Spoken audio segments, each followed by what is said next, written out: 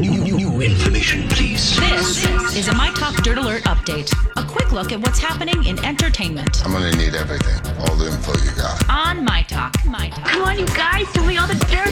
Food Network's Restaurant Impossible normally gives bad-run establishments the turnaround they need. During the pandemic, the focus of the show will be to get restaurants back up and running. Restaurant Impossible Back in Business will feature host Robert Irvine visiting restaurants he's helped before.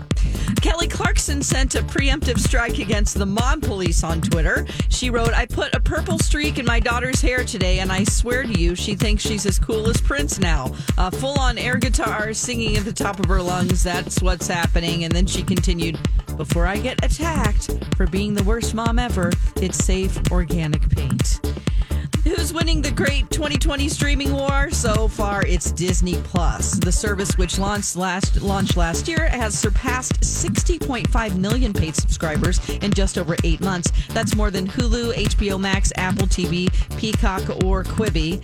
And Netflix is still the top dog in the streaming game with over 183 million subscribers, while Amazon Prime boasts over 75 million. That's the latest dirt. You can find more on our app and mytalk1071.com. Okay, appreciate the info. Dirt Alert updates at the top of every hour.